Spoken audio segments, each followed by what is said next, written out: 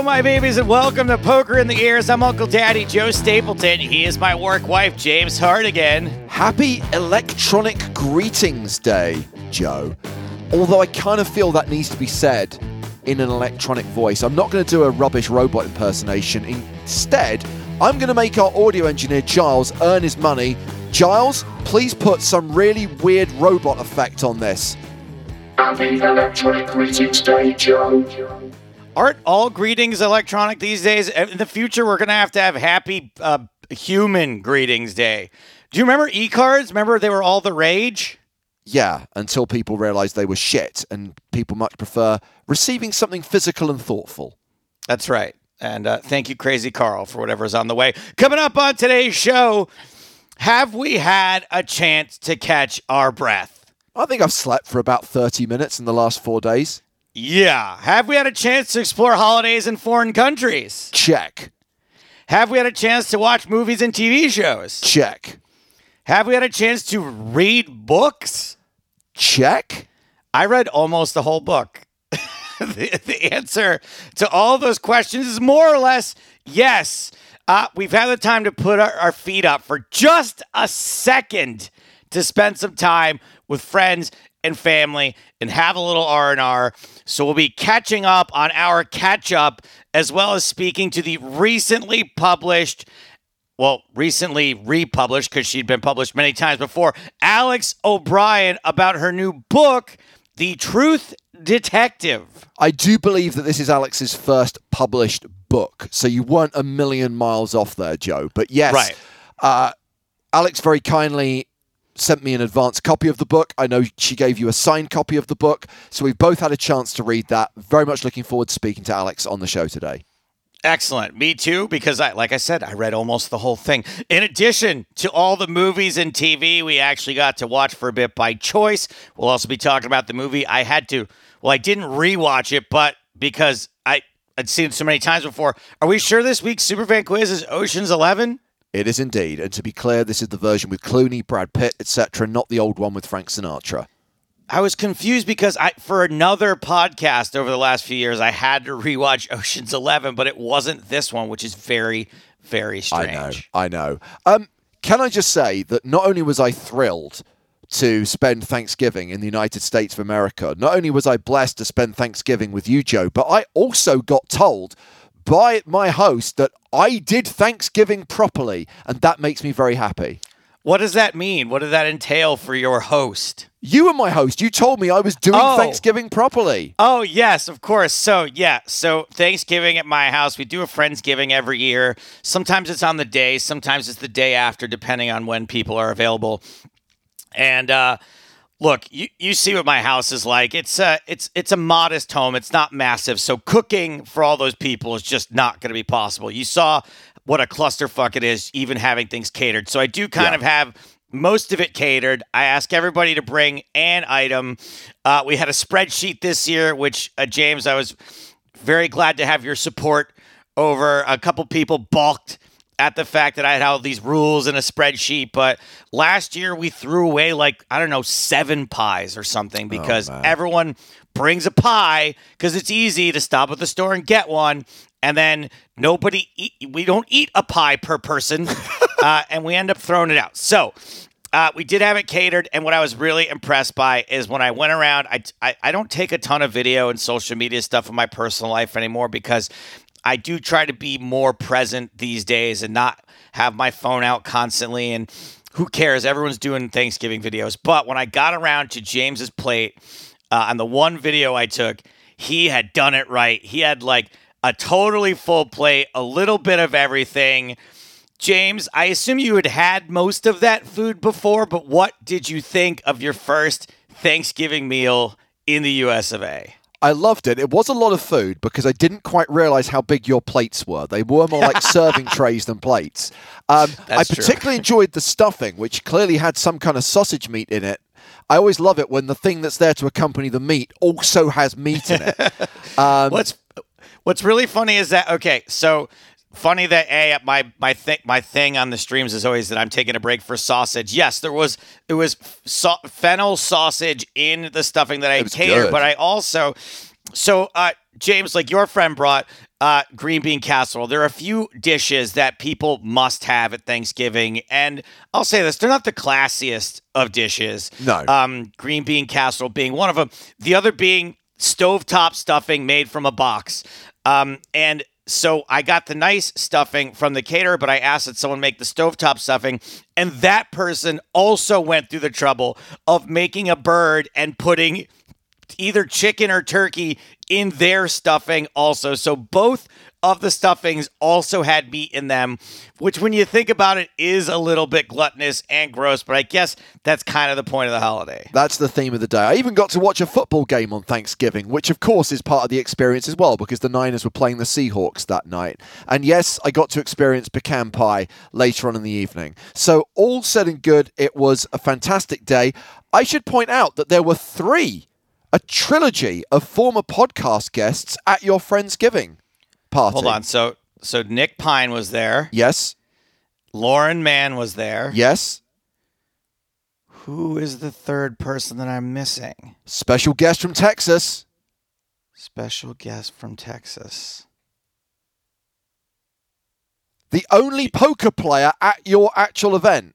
Oh, Adam Levy. Ruthless. Correct. Yes. Also, yeah. Wow. Yes, it was a great day. And, those of us, we do it every year for people that can't go home to see their families because everyone who lives in California is a bit of an orphan.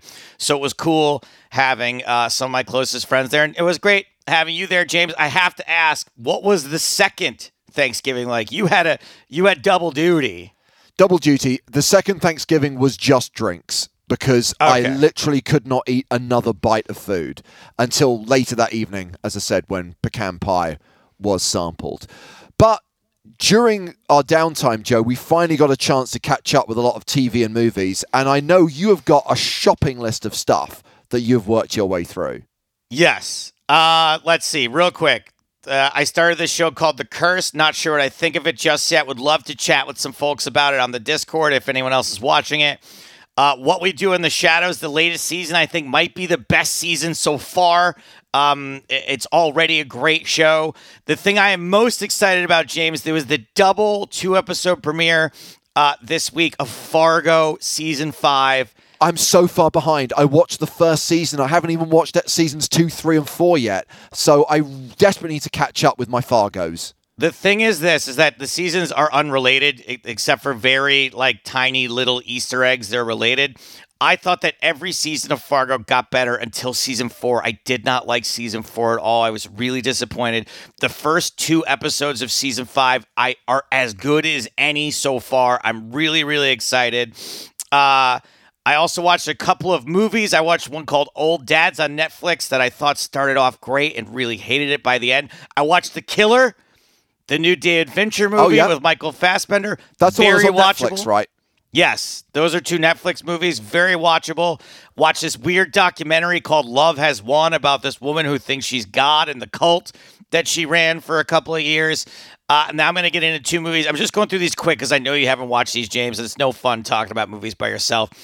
I watched Dix, the musical. Really strange, but very funny musical comedy. And there are these guys that have been on SNL the last few years called Please Don't Destroy, and they make sort of their own little sketches. And they put out a movie called The Treasure of Foggy Mountain, and it was great. It was perfect. It was, nobody makes comedies anymore. Nobody makes just a silly mid-budget comedy. Yeah. That's what this was. It was hilarious. Conan O'Brien's in it. And I don't know how this happened. In the movie, one of them is playing PokerStars VR. Wow. Towards the beginning of the movie. Yeah, it's not, he doesn't say that's what it is, but he's playing VR, and it's PokerStars VR. Really, really cool. What's that? Whoop, whoop, whoop. It's the brand police advising us that it has actually been rebranded to Vegas Infinite. Vegas Infinite, that's right. Yes, thank you. Vegas Infinite, although it looked like the old style, whatever. Yes, so it was really cool to see that because I've been a big fan of Vegas Infinite from the beginning and a big fan of what they're doing over there, and it is quite fun, and I'm hoping to get more into playing that myself again next year. Okay, so the one movie we both watched, yes, which I'd like to discuss for a second, was Dumb Money. This was better than I thought it was going to be, because when I saw the trailer, I was a bit like, meh. I watched the Netflix documentary about the whole GameStop thing. I think most people have seen it. And I kind of preferred the documentary, but I thought this movie was fine. I thought that it was now I liked it very much. Unfortunately, I had just watched The Big Short like a few days beforehand, and this is kind of like a not as good version of The Big Short. And I watched it with a couple of friends of mine. I watched it with my girlfriend and one of our girlfriends. And this movie assumes you know a lot. Unlike The Big Short, which has like a lot of VO and a lot of explaining of various terms and things that are going on, I feel like Dumb Money kind of took too many liberties with you understanding what shorting means and what a short squeeze is. And I thought they could have done a better job of explaining things, but I did like it overall. James, you got me to watch an entire 26-minute YouTube video of a guy reviewing a reality TV show that I didn't see one frame of. Okay, so 007 Road to a Million. When the trailer first came out, I believe I said, I don't know what to make of this. And then I tried to get myself hyped up and excited for it. And then I watched the show and I was bored AF. I struggled through all 8 episodes because I am a Bond fan and I am a completist. But to be honest with you, I wish I hadn't. It's bad. It's just bad TV. There's nothing exciting, nothing original about it. Very little connection to Bond, but that's not the problem. That's not the problem with the show. It looks amazing. They've spent a fortune on this. It's stunning. It's cinematic, but it's really, really boring. The concept doesn't work.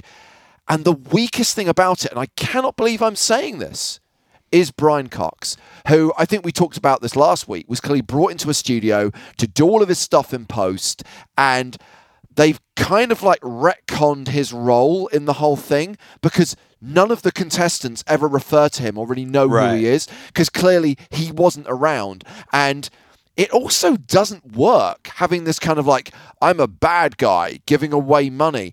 It needed to be someone in MI6 setting challenges and being kind of like in control, and the guy in the chair back at base. Again, just link it to the Bond narrative. Link it to the idea of the 007 films. All in all, a wasted opportunity. And as I said, 8 episodes of bad TV. I kept thinking that when I was watching this review that there was going to be some sort of thing that tied it all together at the end that made it all worth it and all make sense, but it sounds like no. I also have to wonder, like, Brian Cox, he's been doing McDonald's commercials, and now he did this Amazon show that they must have paid him a shitload of money to do. Like, his stock is higher than ever. If you imagine Brian Cox off the back of Succession, absolutely. Yeah. His price is sky high, and his agent's like, let's capitalize on this, and let's book you all of this work that's going to mean you never have to work again. That's what I was going to say. It's like a lot of times when actors do stuff like this, it's because something's about to happen in their lives. You know, they're about to get a divorce, they're about to retire, something like that. So I don't know, man. It seems like a weird legacy for him to go out on as like a McDonald's pitchman and a reality show sort of weird glue that doesn't hold things together. Yeah. I don't know. I would be very surprised, by the way, if Barbara Broccoli and Michael G. Wilson looked at this series and were proud of it. But maybe they don't care. Ultimately, Amazon took control of MGM. Amazon wanted Bond TV content. If this is the price they have to pay to ensure that the main character, that the fictional work they produce remains on the big screen, then so be it. But I would be shocked if there were a second series. Whereas there is a 7th series of Selling Sunset, which I am watching right now. And I did watch 2 films on the flight back from LA, both of which I would class as airplane movies. As in, they're not great, but they were perfectly watchable on a flight. Joyride and Renfield. I loved Renfield. I thought Renfield was an absolute blast. It was way better than I ever expected it to be. Is Awkwafina in both movies? No, Awkwafina is not in Joyride. She's not in Joyride. Okay. No. And is Joyride a reference to like the Joy Luck Club also, or am I just... Yes. It is. Oh, Look at that. I'm not just being casually racist. Fantastic. No, it is absolutely. That was the disappointment for me. I thought it was going to be a better and also different to what it was, because again, trailers are deceptive, right? And the trailer implies that the film is about these girls pretending to be a K-pop band and fooling people that they're these musicians. That's like 5 minutes of the movie. The rest of it is other wild and ridiculous things that they get up to. It's fine, but as I said, if I wasn't watching it on a plane after several glasses of wine, I probably wouldn't have the time of day for it. Renfield, I'll agree with you, it's pretty solid. And Nicolas Cage as Dracula, I mean, it's almost like the role he was built to play. Speaking of people that will take anything and everything as far as roles are concerned, Nicolas Cage, you never know what you're going to get with that guy. Absolutely. Anyway, while we're on the subject of movies and TV shows, we have a particularly horrific movie coming up as next week's Superfan subject. We'll talk about that at the end of the show. Okay, let's welcome this week's guest to the Poker in the Ears podcast. She is a science writer whose work has been published in The Guardian, The Times, and the BBC. She's also a poker player and has combined her hobby and trade, writing her first book, a non-fiction science book called The Truth Detective, which is about how to think like a poker player. Alex O'Brien, welcome to the show and congratulations on the release of this book. Thank you very much. Hi, friends. Thanks for having me today. Hi, Alex. Wow. Having you here in person after having you in my head all day yesterday as I read your book is weird. I haven't been through this before. Before we get into the book, what would you say your specialty had been before this when writing about science? Before writing about the poker skills? Yes.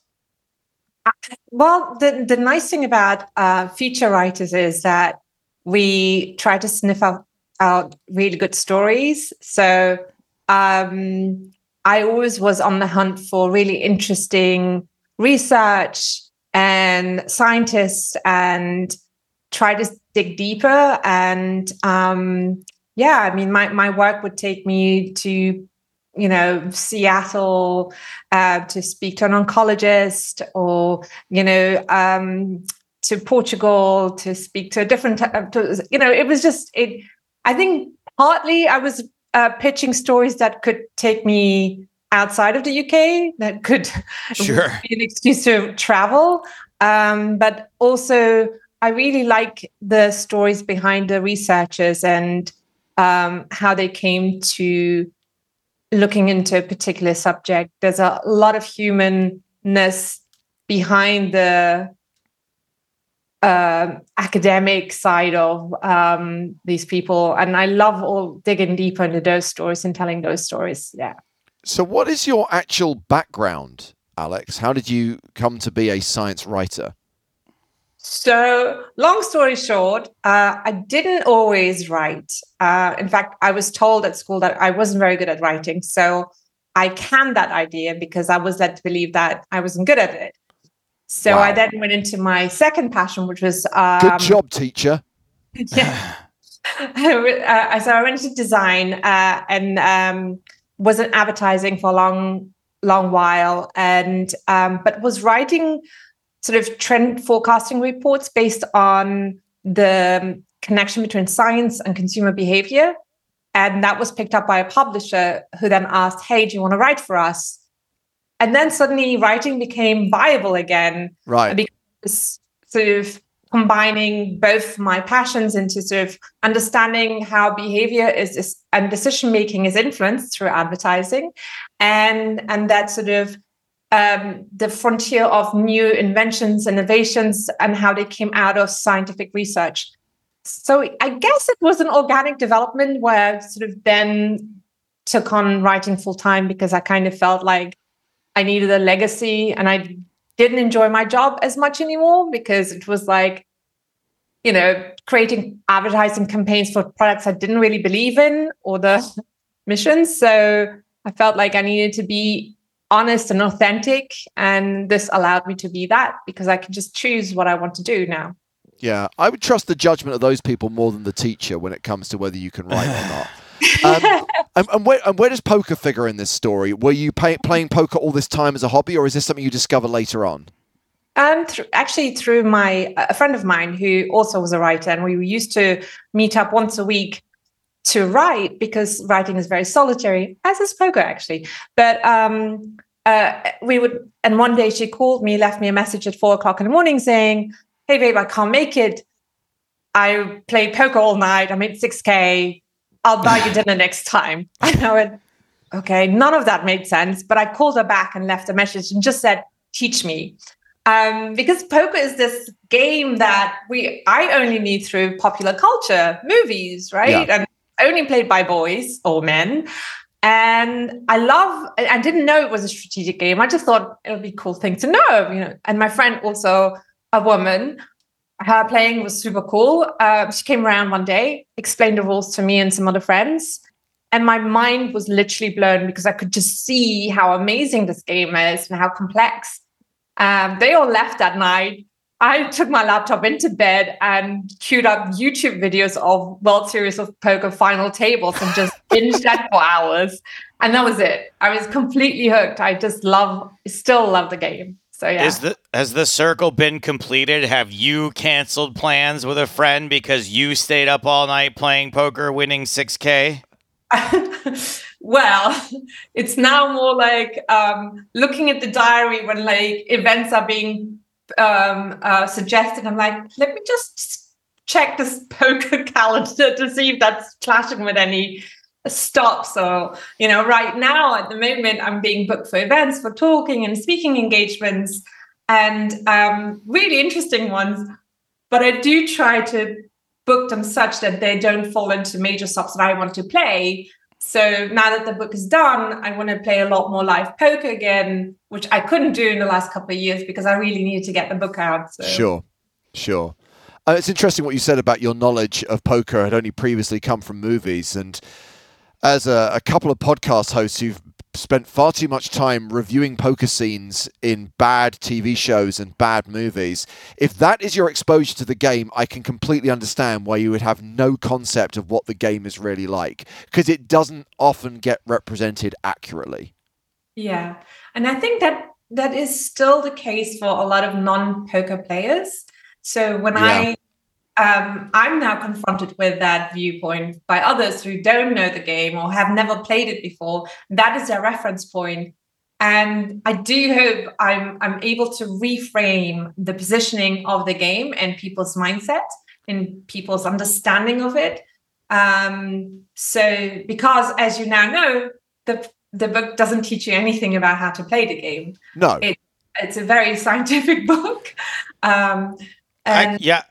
I just wanted to jump in here for a second, if I could, Alex, because your book is an expansion of a conversation that I have with people almost every single time poker comes up, when they want to talk about tells or they want to talk about bluffing. And I try to explain it's not as cute and romantic as what it looks like on TV, but what it is way more interesting than that, and it's way more scientific than that, and there's way more to it. And the way that they put it in movies and TV shows, it oversimplifies it in a way that makes it sound cool, but it's actually not even remotely as cool as things are. And you do an amazing job of laying that out in this book, to the point where when I'm reading it, I thought of at least 5 or 6 people that I want to give your book to, because I've recently had this conversation with them and haven't been able to articulate it in such a way to even explain what you've gone into here. Oh, thank you so much. That's a huge compliment. Thank you. I really appreciate that. And I have to say, during the writing of this book, the utter fear of disappointing or letting down either the science community or the poker world always was in the back of my head. And that was petrifying. We know the poker world can be quite scathing and harsh if you get it wrong.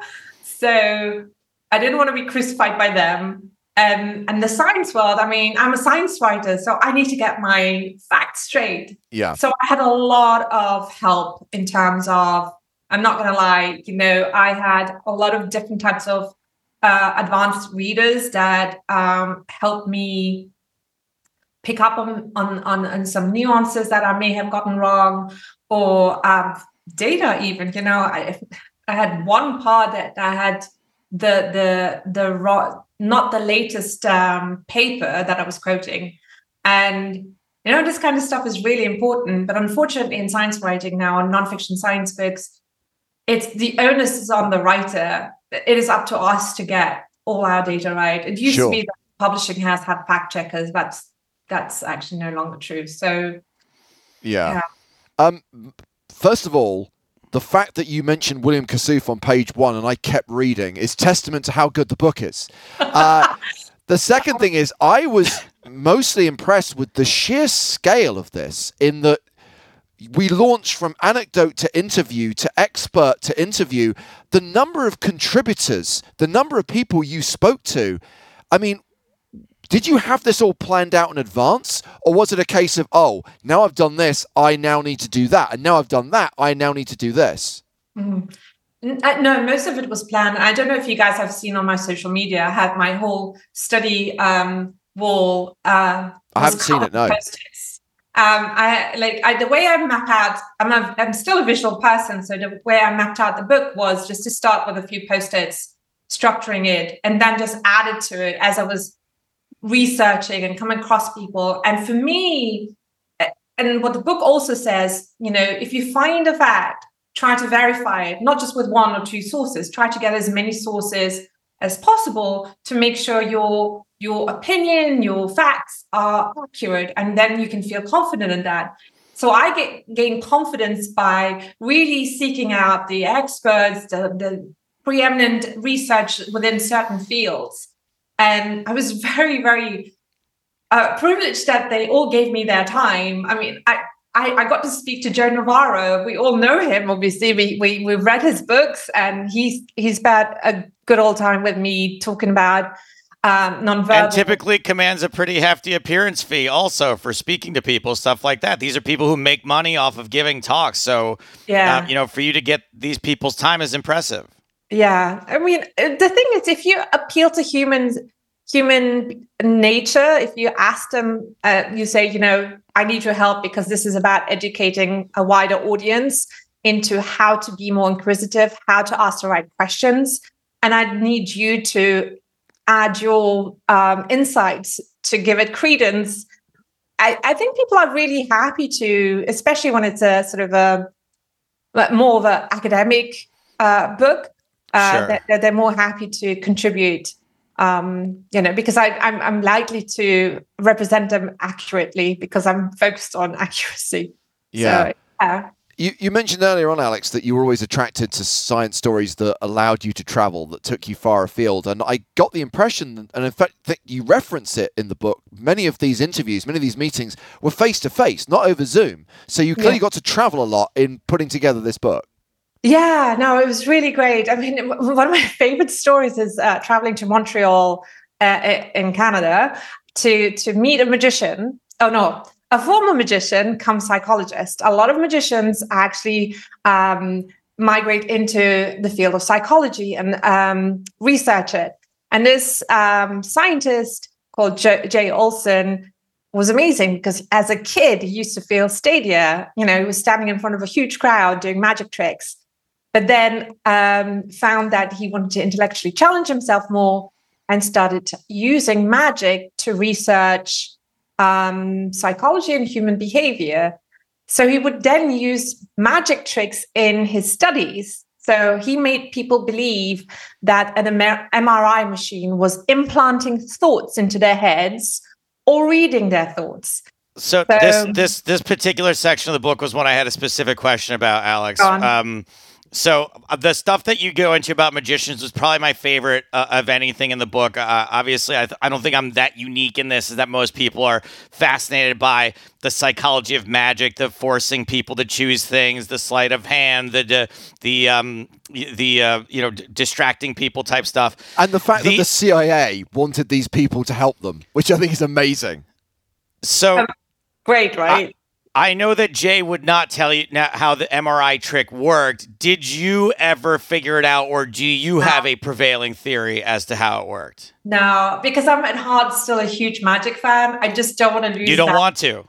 I don't want to. I love Penn and Teller. I love all these big, Darren Brown. I want to still go and be fascinated, even though I now know it's just tapping into loopholes in the brain. Like there's no real magic in the sense of that we understand it from stories and movies, but I still love it. And you know, it was amazing going to see them and, you know, getting some magic tricks done in front of me. And you saw this whole setup, this whole MRI setup, like you walked through it. And was there anything about it that tipped you off that didn't feel right to you? Nothing at all?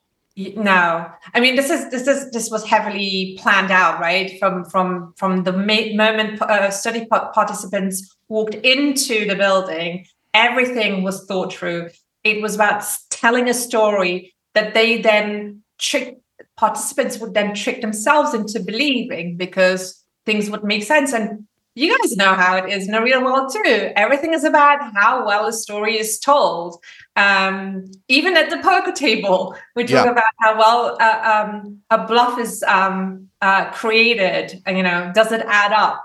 So yeah, he thought of everything. He even played the humming sound of the MRI machine, which was unplugged, through speakers, just to make them believe it was actually working. I'm just so curious if I would have sniffed it out. Probably not, because most people don't, but I did get set up to be on like a hidden camera reality show one time, and something fell off to me, and I just sort of pointed it out, and they shut the whole production down, and they were like, "Who told you?"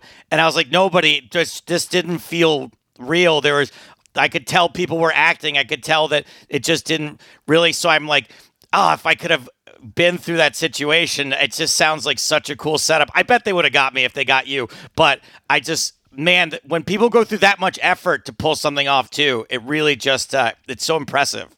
Yeah, it's great. But you know, so many studies are lab based, and especially with, you know, I touch a little bit on lie detection. A lot of these studies that are trying to suss out how people react when they're confronted with lies, or or when they lie, how they lie. These are all sort of artificially generated scenarios and setups to create something that comes close to real life and is believable, to get real decision making, real emotion, real reactions. It really depends on how well the setup and the environment is put together. And I think he did a really good job at that. Yeah. By your own admission, Alex, the book doesn't teach you how to play poker. Who is your target reader? Who are you hoping will pick up this book? You know, it's really interesting, because I wrote a book that I wanted to read. I wanted a book that championed both poker as this multi-dimensional, highly cerebral, strategic puzzle game. But at the same time, I wanted to champion the scientific method and the scientific process. So I have two camps. But in fact, after 3.5 weeks of book tours and speaking engagements, it has a huge, broad appeal to a wide audience. Yesterday, I was at Saracens Rugby, talking to, including the England rugby captain. Surreal moment. I mean, I had to pitch myself a little bit. But we were discussing the poker player's mindset, which is, I find out, very similar to rugby players, how they deal. There's apparently tilt in rugby. Did you guys notice? I found this out yesterday. But for them, hearing how poker players think and prepare for matches, how to deal with setbacks, how to deal with emotional control, they loved all of that. Yeah. And I was surrounded by these really tall players. And, you know, again, I've been very clear all along. I'm a nerdy science girl with one foot in the science world and 1 foot in the poker world. But it was still hugely exciting for them to hear. And we discussed that we will have a poker night at the casino with everybody. But it just shows how appealing it is when you deconstruct the game of poker with,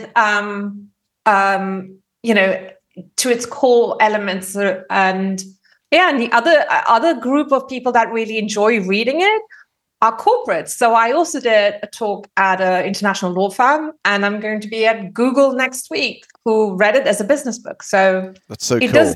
different things to different people, which I'm really happy Yeah. about. I think this book really does, like, how many times, Alex, when people find out that you play poker, do you have folks say to you, oh, well, people tell me I'm really good at reading people, so I think I should learn how to play poker. I'm going to slap this book in their hand every single time someone says that to me and go, here, read this. If you still feel the same way after reading this, then maybe we can talk about teaching you to play poker, because I think that people hear that as a compliment a lot of the time and automatically think it's going to make them a great poker player, not knowing what it really entails. Yeah, I find that too. I mean, oftentimes people say, oh, I could never play it. I don't have the poker face, or I'm not good at bluffing. So I really hope it does this justice for poker, that it pulls it out of this sort of gutter in a way, and places it right next to games like chess and Go, and does that for the general public, and the general public is responding really, really positively to it, because it helps them understand via poker how to pay attention, how to improve their critical thinking, and they see it now, chapter by chapter. Yeah. The building sets of what makes a good player isn't too dissimilar what makes a good person, like success in life. So, yeah.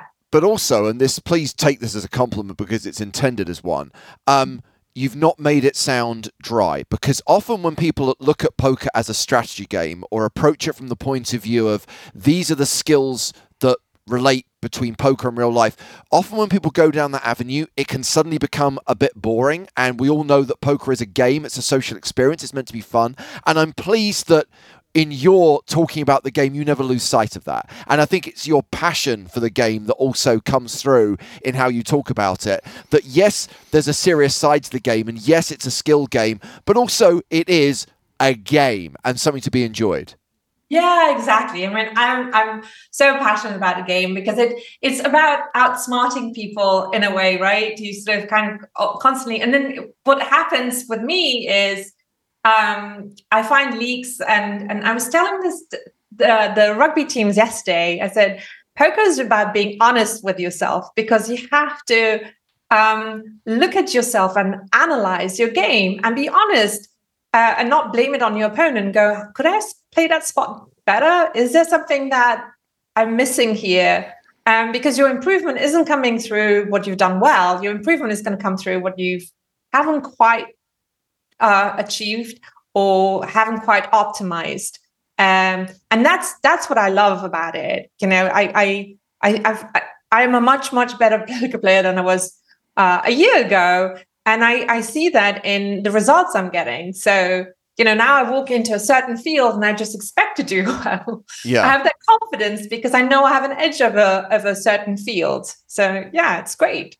It's really great. So are you now done with poker as a subject? I know you're not done with poker as a game, and you've already said you want to start playing more poker. But as far as work is concerned, and as far as being a writer is concerned, is there a sequel in the works? Is there another element of the game you can look at? Or is it time for something else completely different? No, actually, it's funny. You stop writing and then suddenly you miss writing because you miss having a project. Is that sort of anticlimax? Almost like when you preparing for a race, the months before a race, and then the race comes, you do it, and then you're like, now what? You've lost a sort of feeling.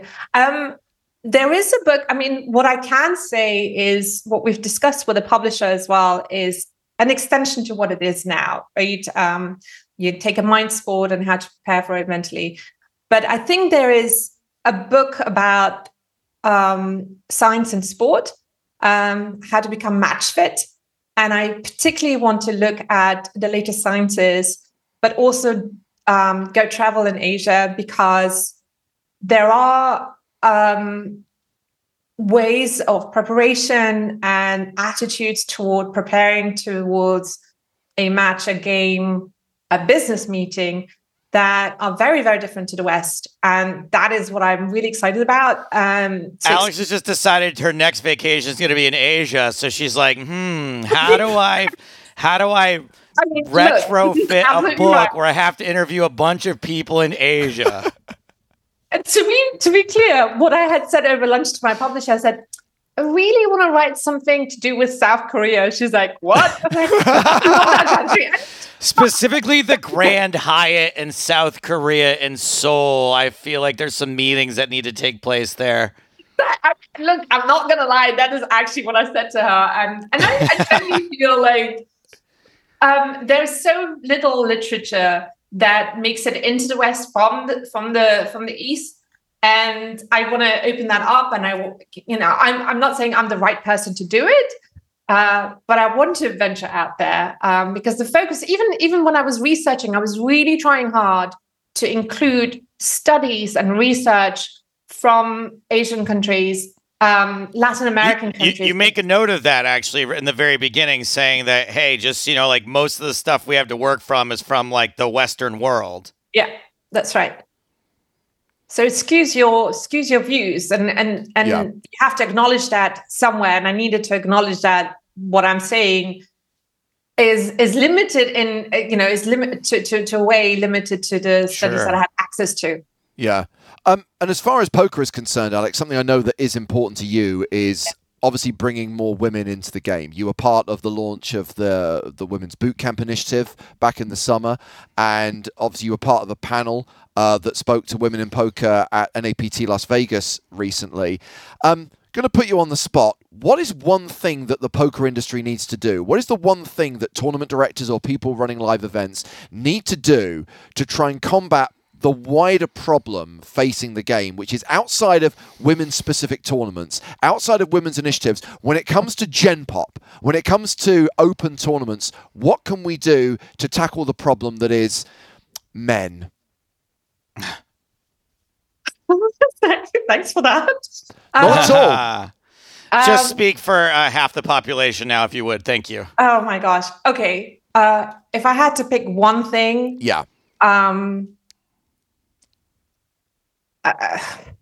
it's being really, really strict about etiquette at the table. Yeah. Zero tolerance for any kind of misbehavior, comments, angling, whatever it is that some players do to make others, not just women, uncomfortable. Yep. Dealers should have the authority and the power, should be empowered to go, okay, strike one, strike two, you're out. No matter tournament or cash, you're just out. I think it's not consistent. There's, look at tournament rules for different tournament stops. There just needs to be like one rule for all. Regardless if you're a very, very big, high-profile poker player, or you're just somebody, an amateur, but everybody has to adhere to some sort of poker etiquette, and we need to decide what is acceptable and what is not. And once that's done, and you know that if somebody's going to get funny with you or have an attitude, that you don't need to sit there and take it. That there are sanctions and penalties that will come, and I think it would be my one wish, I guess. Perfect answer to the question, and it's something I agree with 100%.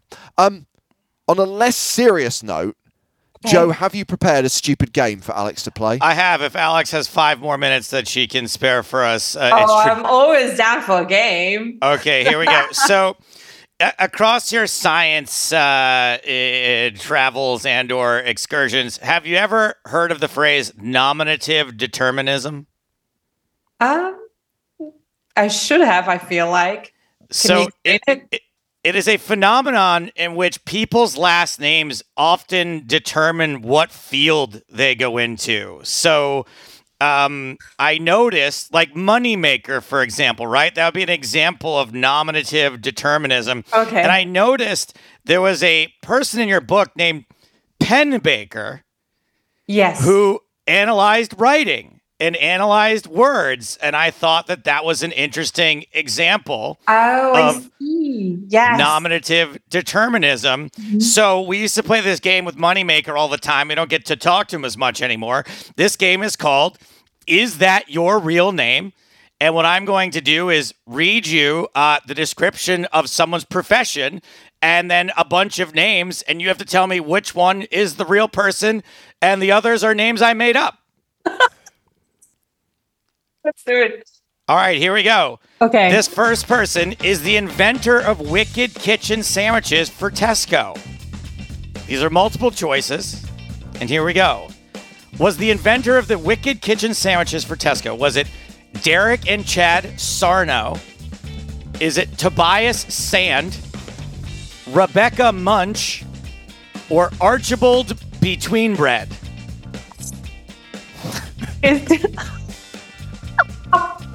I mean, Sorry about the people that I'm laughing about.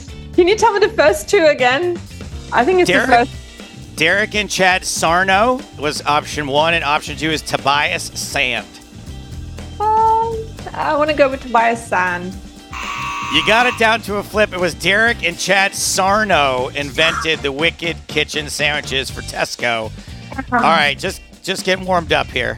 Give me one more. Oh, there's a whole bunch. Don't worry, there's 7 total. That's just one of 7. Here we go. Question 2. Which of these was a British MP who was accused of making false expense claims? there were many of them. I was just going to say. But which of these? Okay. Was it Simon Bookcooker, Thomas Froude, Bill Cash, or Timothy Whoopsie Daisy? Are these real names? Well, there's only one real name in there. The rest I made up. So Thomas, what was it? Is it the first two again? Simon Bookcooker and Thomas Fraud. I think it might be Thomas. Bill Cash was the MP who was accused of making false expense claims. All right, we're moving on to science now, Alex. Here we go. Okay. Which of I could get these? this. No pressure, Alex. Which of these is a professor of astronomy at the University of Edinburgh? Professor of astronomy at University of Edinburgh. Is it Professor James T. Kirk, Professor Alan Heavens, Professor Regina Pluto, or Professor Johnny Supernova?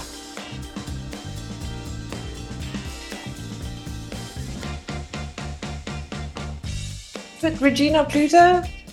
Regina Pluto is a name I made up. We were looking for Professor Alan Heavens. It was between the two again. I wrote them down this time. Okay. You're getting it down to a flip. You gotta write your next book about how to win poker flips. Here we go. Question number 4. Which of the following is the co-anchor of the show Weather Command on Fox Weather?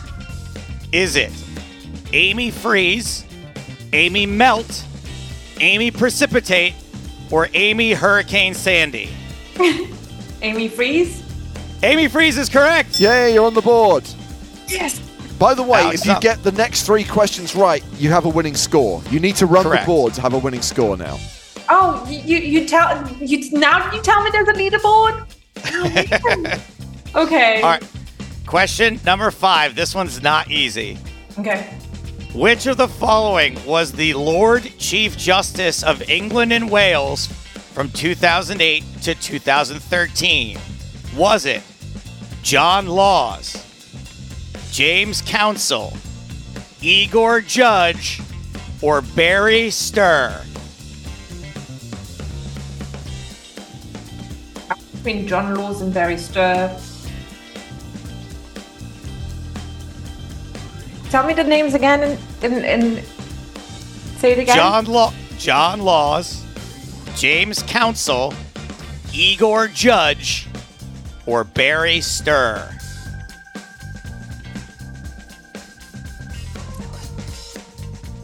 One and 4. Barry Stir? Barry Stir is just a play on the word barrister that I made. I know. Igor Judge is who we were looking for there. Are you Igor joking? Judge. Somebody is an Igor Judge. Nice. Igor Judge. Okay, 2 questions left. Shit. Okay. This one might be my favorite. Oh my god. Which of the following is a 3-time medal winner in synchronized springboard diving? Okay. Is it Tatiana Davinsky, Svetlana Filipova, Annika Splashkov, or Maria peed in the pool? Not Maria. Tatiana Davinsky, did you say? Svetlana, what was it? Svetlana Filipova. Anna what? Annika Splashkov.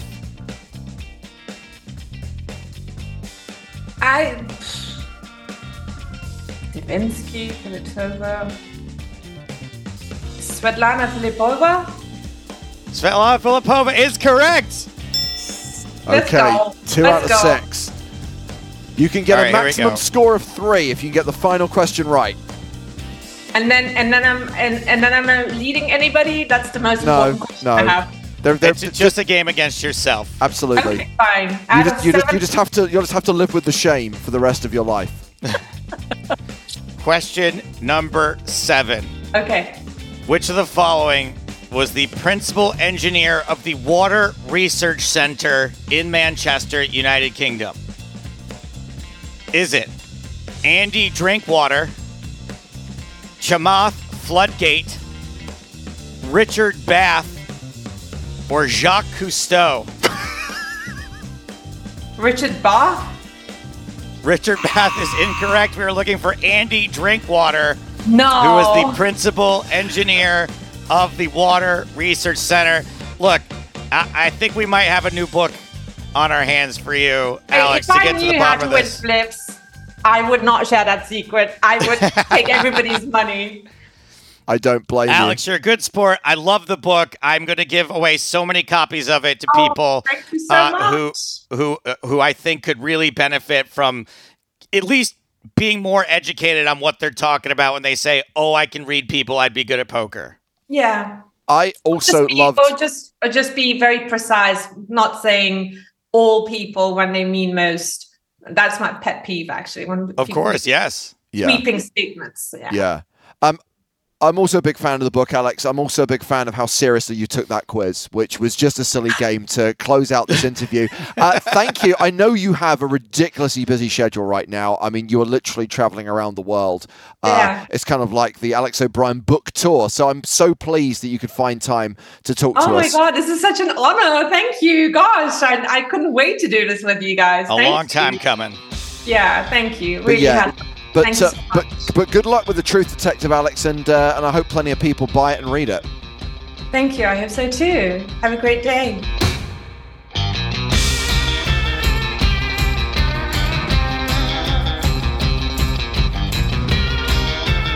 And finally, as Sir Trevor McDonald was fond of saying, it is time for this week's Superfan quiz. We welcome this week's Superfan, William Hunter. Hello, William. Hi, how's it going? Good, thank you. Okay. William, I'm sorry. What was that? I saw some fur. Yeah, there is some fur. Sorry, it's my my little puppy. I've been looking after. Well, I've got a little dog and with me, and so it's keeping me busy. I want to hold the puppy. Can we see the puppy, please? I'm sorry. I know this is audio Yeah. only, but I think even puppies, I mean, No, that's all they right. transcend That's all right. audio. So Yeah. she's just been for walks. She's a little tired, but Oh, Right look at now, this Muppet. everyone listening to this show has to imagine a mini-size Fozzie Bear. That's Yes. basically what we're looking Yeah. at right now. William, apart from being a dog owner, what can you tell us about yourself? So yeah, I'm from Jersey, the Channel Islands, and I'm a banker. So I don't fit the mold of working in IT. But yes, outside of that, I like to obviously play a lot of poker, and I do a bit of music as well. So play guitar and sing. I used to do it a lot, like play with a friend and stuff, and just do gigs around town and stuff. But haven't done that in a while since COVID. So I guess when you live in Jersey and you play in like a ragtag band, it must be like a lot of bankers and captains of industry that are in like I never really thought of it that way. Yeah, Yeah.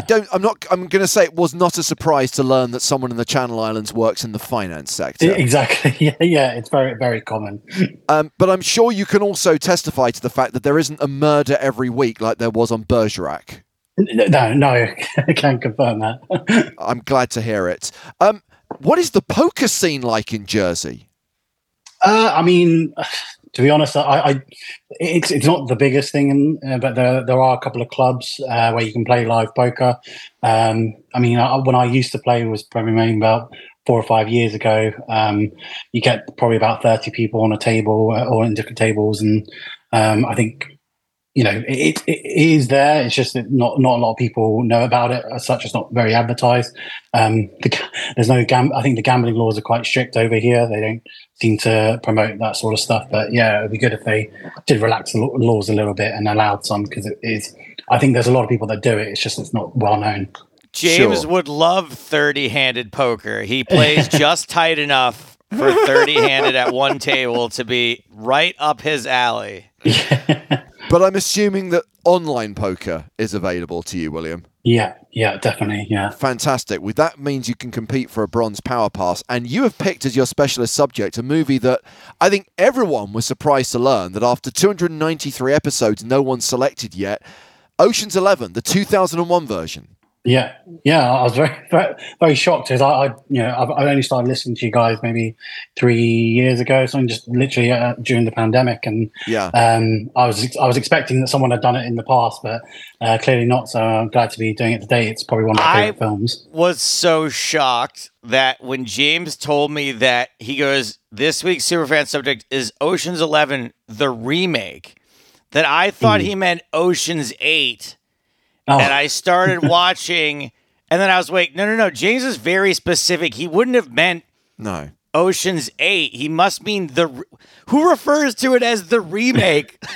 It is a remake of a 1960s movie. That's why I was being specific. But it's such a weird. No one calls it that. Anyway, here's the good news, William. There's good news and bad news. The good news is I didn't have a chance to rewatch this movie because it was such a robust week of family and friends and watching new things. I did not rewatch this Ocean's 11, but the bad news is I have seen this movie a decent amount of times, and it is fairly strong in my recollection, other than the fact that it is a remake. I'm going to say that the question selection, just glancing at what Patrick's assembled here, will play a major factor in this, because some of the questions are gimmies, some of them may be a little bit tougher, but that's why we love Superfan versus Stapes, right? Because it has that element of variance, just like the game of poker. One more question for William before we get going. William, as a banker, does this movie sort of resonate with you? Do you dream of robbing banks, of pulling off a big heist? Is that something that you think about? It's not been in my thoughts, but since we're working for a bank, but every man has thought about robbing a bank. That's a lie, William. I know you probably can't say it, but everyone has thought about robbing a bank. Moving swiftly on. There are 10 questions, William, and I would like a number between 1 and 10. Yeah, I'll go for my lucky number, which is lucky number 7, please. Lucky number 7. It is always coming. What is the name of the nervous surveillance expert on the team? First name and last name, please. Oh, God. I thought I was not thinking about any names. I'm going to take choices. Now remember, multiple choice options are available should you need them, but that does reduce it to 1 point.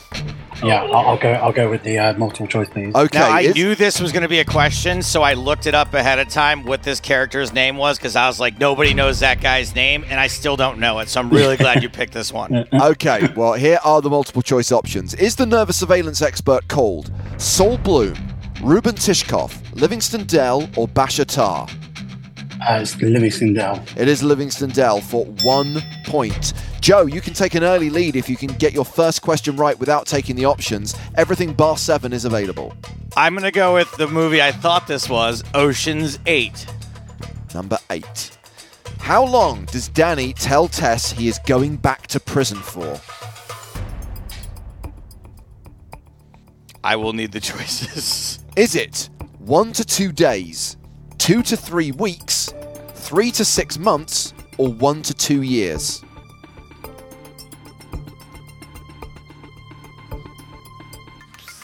Three to 6 months. Correct, and we have a tied game, 1 point each. 7 and 8 have gone, William. Every other number available to you. I'll go for number 3. Question number 3. What big event is happening on the night of the heist? Oh, a boxing match? Or... It is a boxing match for 2 points. And Joe, you're up. Man. All right, so you had a hard one and a gimme. Whew. Give me, I'll take number 9, please. Joe's lucky number 9. This has a bonus question attached to it. So the next question I'm going to give you, William, is the other question in the quiz that has a bonus. So question 9, Joe. What was Rusty doing when Danny went to seek him out? He was teaching celebrities to play poker. Correct, for 2 points. And the bonus question, what is Rusty's second name?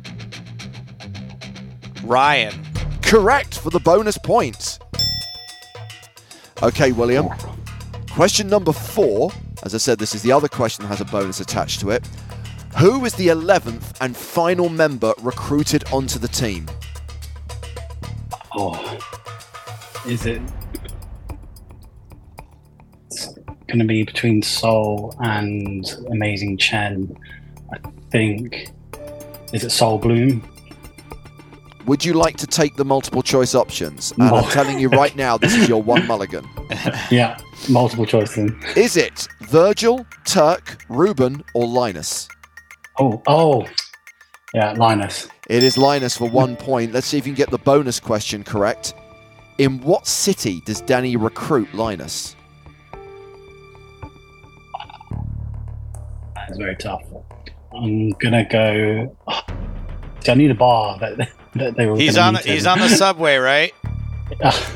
America isn't my strongest subject. I'll just go San Diego. I don't know.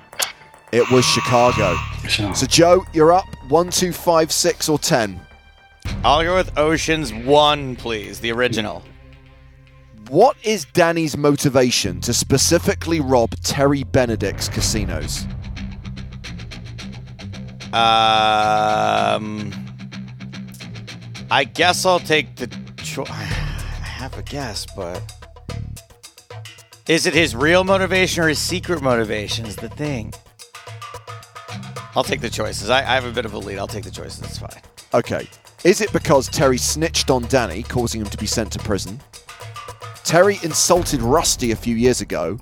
Terry is dating Danny's ex-wife? Or Terry's just too damn rich for his own good? Terry's dating Danny's ex-wife. Correct for 1 point. So you have a 1 point advantage going into the penultimate round. 2, 5, 6, or 10, William. Go for Ocean's 10. Ocean's 10. Who directed the film? Oh, no, I didn't. I'm going to have to take the choices. Billy! Oh. Is it Martin Campbell, Mark Forster, Steven Soderbergh, or Mike Newell? Steven Soderbergh. It is Steven Soderbergh for 1 point. 2, 5, or 6, Joe? I'll go with 5, please. Who plays the role of Frank Catton? Frank Catton is played by... Listen up, America! Played by Bernie Mac. The late Bernie Mac for 2 points. Okay, we are going to need, William, to get the last question right without taking the options, and we're going to need Joe to get his question wrong. 2 and 6. 6, deuce. Go for the deuce. Name the 3 casinos that the team rob. The Bellagio, MGM, and Mirage. Correct, for 2 points. Okay, right. Tied game, but Joe, it's your question. Here we go. Question number Feel 6. free to get it wrong, Joe. What is the name of the classical composition that plays as the group watch the fountains at the end of the movie? I definitely do not know this. Oh, I have to take the choices. Is it Clair de Shit. Lune, Four Seasons, Beethoven's Symphony No. 5, or Ave Maria? It's not Ave Maria. Clair de Lune was in my head, but that might be because it's the only thing I can name. Beethoven's Symphony No. 5, I don't think it is. What are 1 and 2 again? Clair de Lune and the Four Seasons. I'm going to go with the Four Seasons. It's Clair de Lune. So, we have a tied game, and that means we go to the tie break, which, as you may know, William, is always a numerical answer, and you can choose to answer it or let Joe set the line. And it relates to the end of the movie, as we see Ocean's 11 standing outside the Bellagio Hotel. How many guest rooms are there at the Bellagio Hotel in Las Vegas? I think Joe's probably going to have a better clue than I am, so I'll let him go first. Joe, set the line. 275 guest rooms. Joe says 275 guest rooms at the Bellagio. William, do you want to go higher or lower than 275? Just because I think Bellagio is a big hotel, I'll just go over. You were right to go over. The actual answer is 3,933. What? You were just a little bit out, Joe. Just a little bit out. Wow. So by virtue of winning the tiebreaker, you win the quiz, William. It was really nothing. You have taken down the Power Pass, and you're going to get the Poker in the Ears merch. Congratulations, wow. You're a winner. Oh, thanks, guys. I really appreciate it. Well, when Patrick said he was making the quiz, he said it was going easy. Some of those were quite hard, to be honest, but not being about the movie. But I cannot remember the last time we had a quiz about a movie where one of the questions wasn't who is the director. So future advice to all future superfans, know the director of the film that you've selected as your specialist subject. But luckily, William, you managed to squeak out a victory. So thank you for coming on the show, and congrats again. Perfect. Thanks, guys. Appreciate it. Good work, William.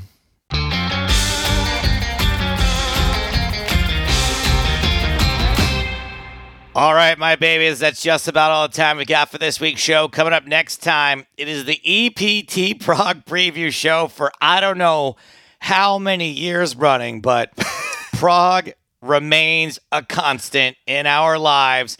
You know, I said this recently.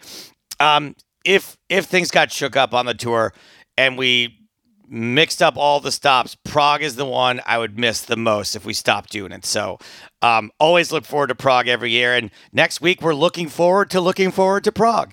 Yes. So who have we got lined up to appear on next week's show? Well, I've been trying to get Jesper Van Putten, but he's been Jesper Van Putten me off. God. Oh, I walked into that one. He actually just got back to me during our record here, and it looks like we do have Jesper on the show next week. Jesper's left poker, which to me, I'm even more excited to talk to him. Yeah, so Jesper won EPT Prague in 2016. That was the last EPT Prague for a while because the tour took a hiatus for 12 months. But no, it'd be good to catch up with him and find out what he's doing now. Like you, I love Prague. Really looking forward to going again this year.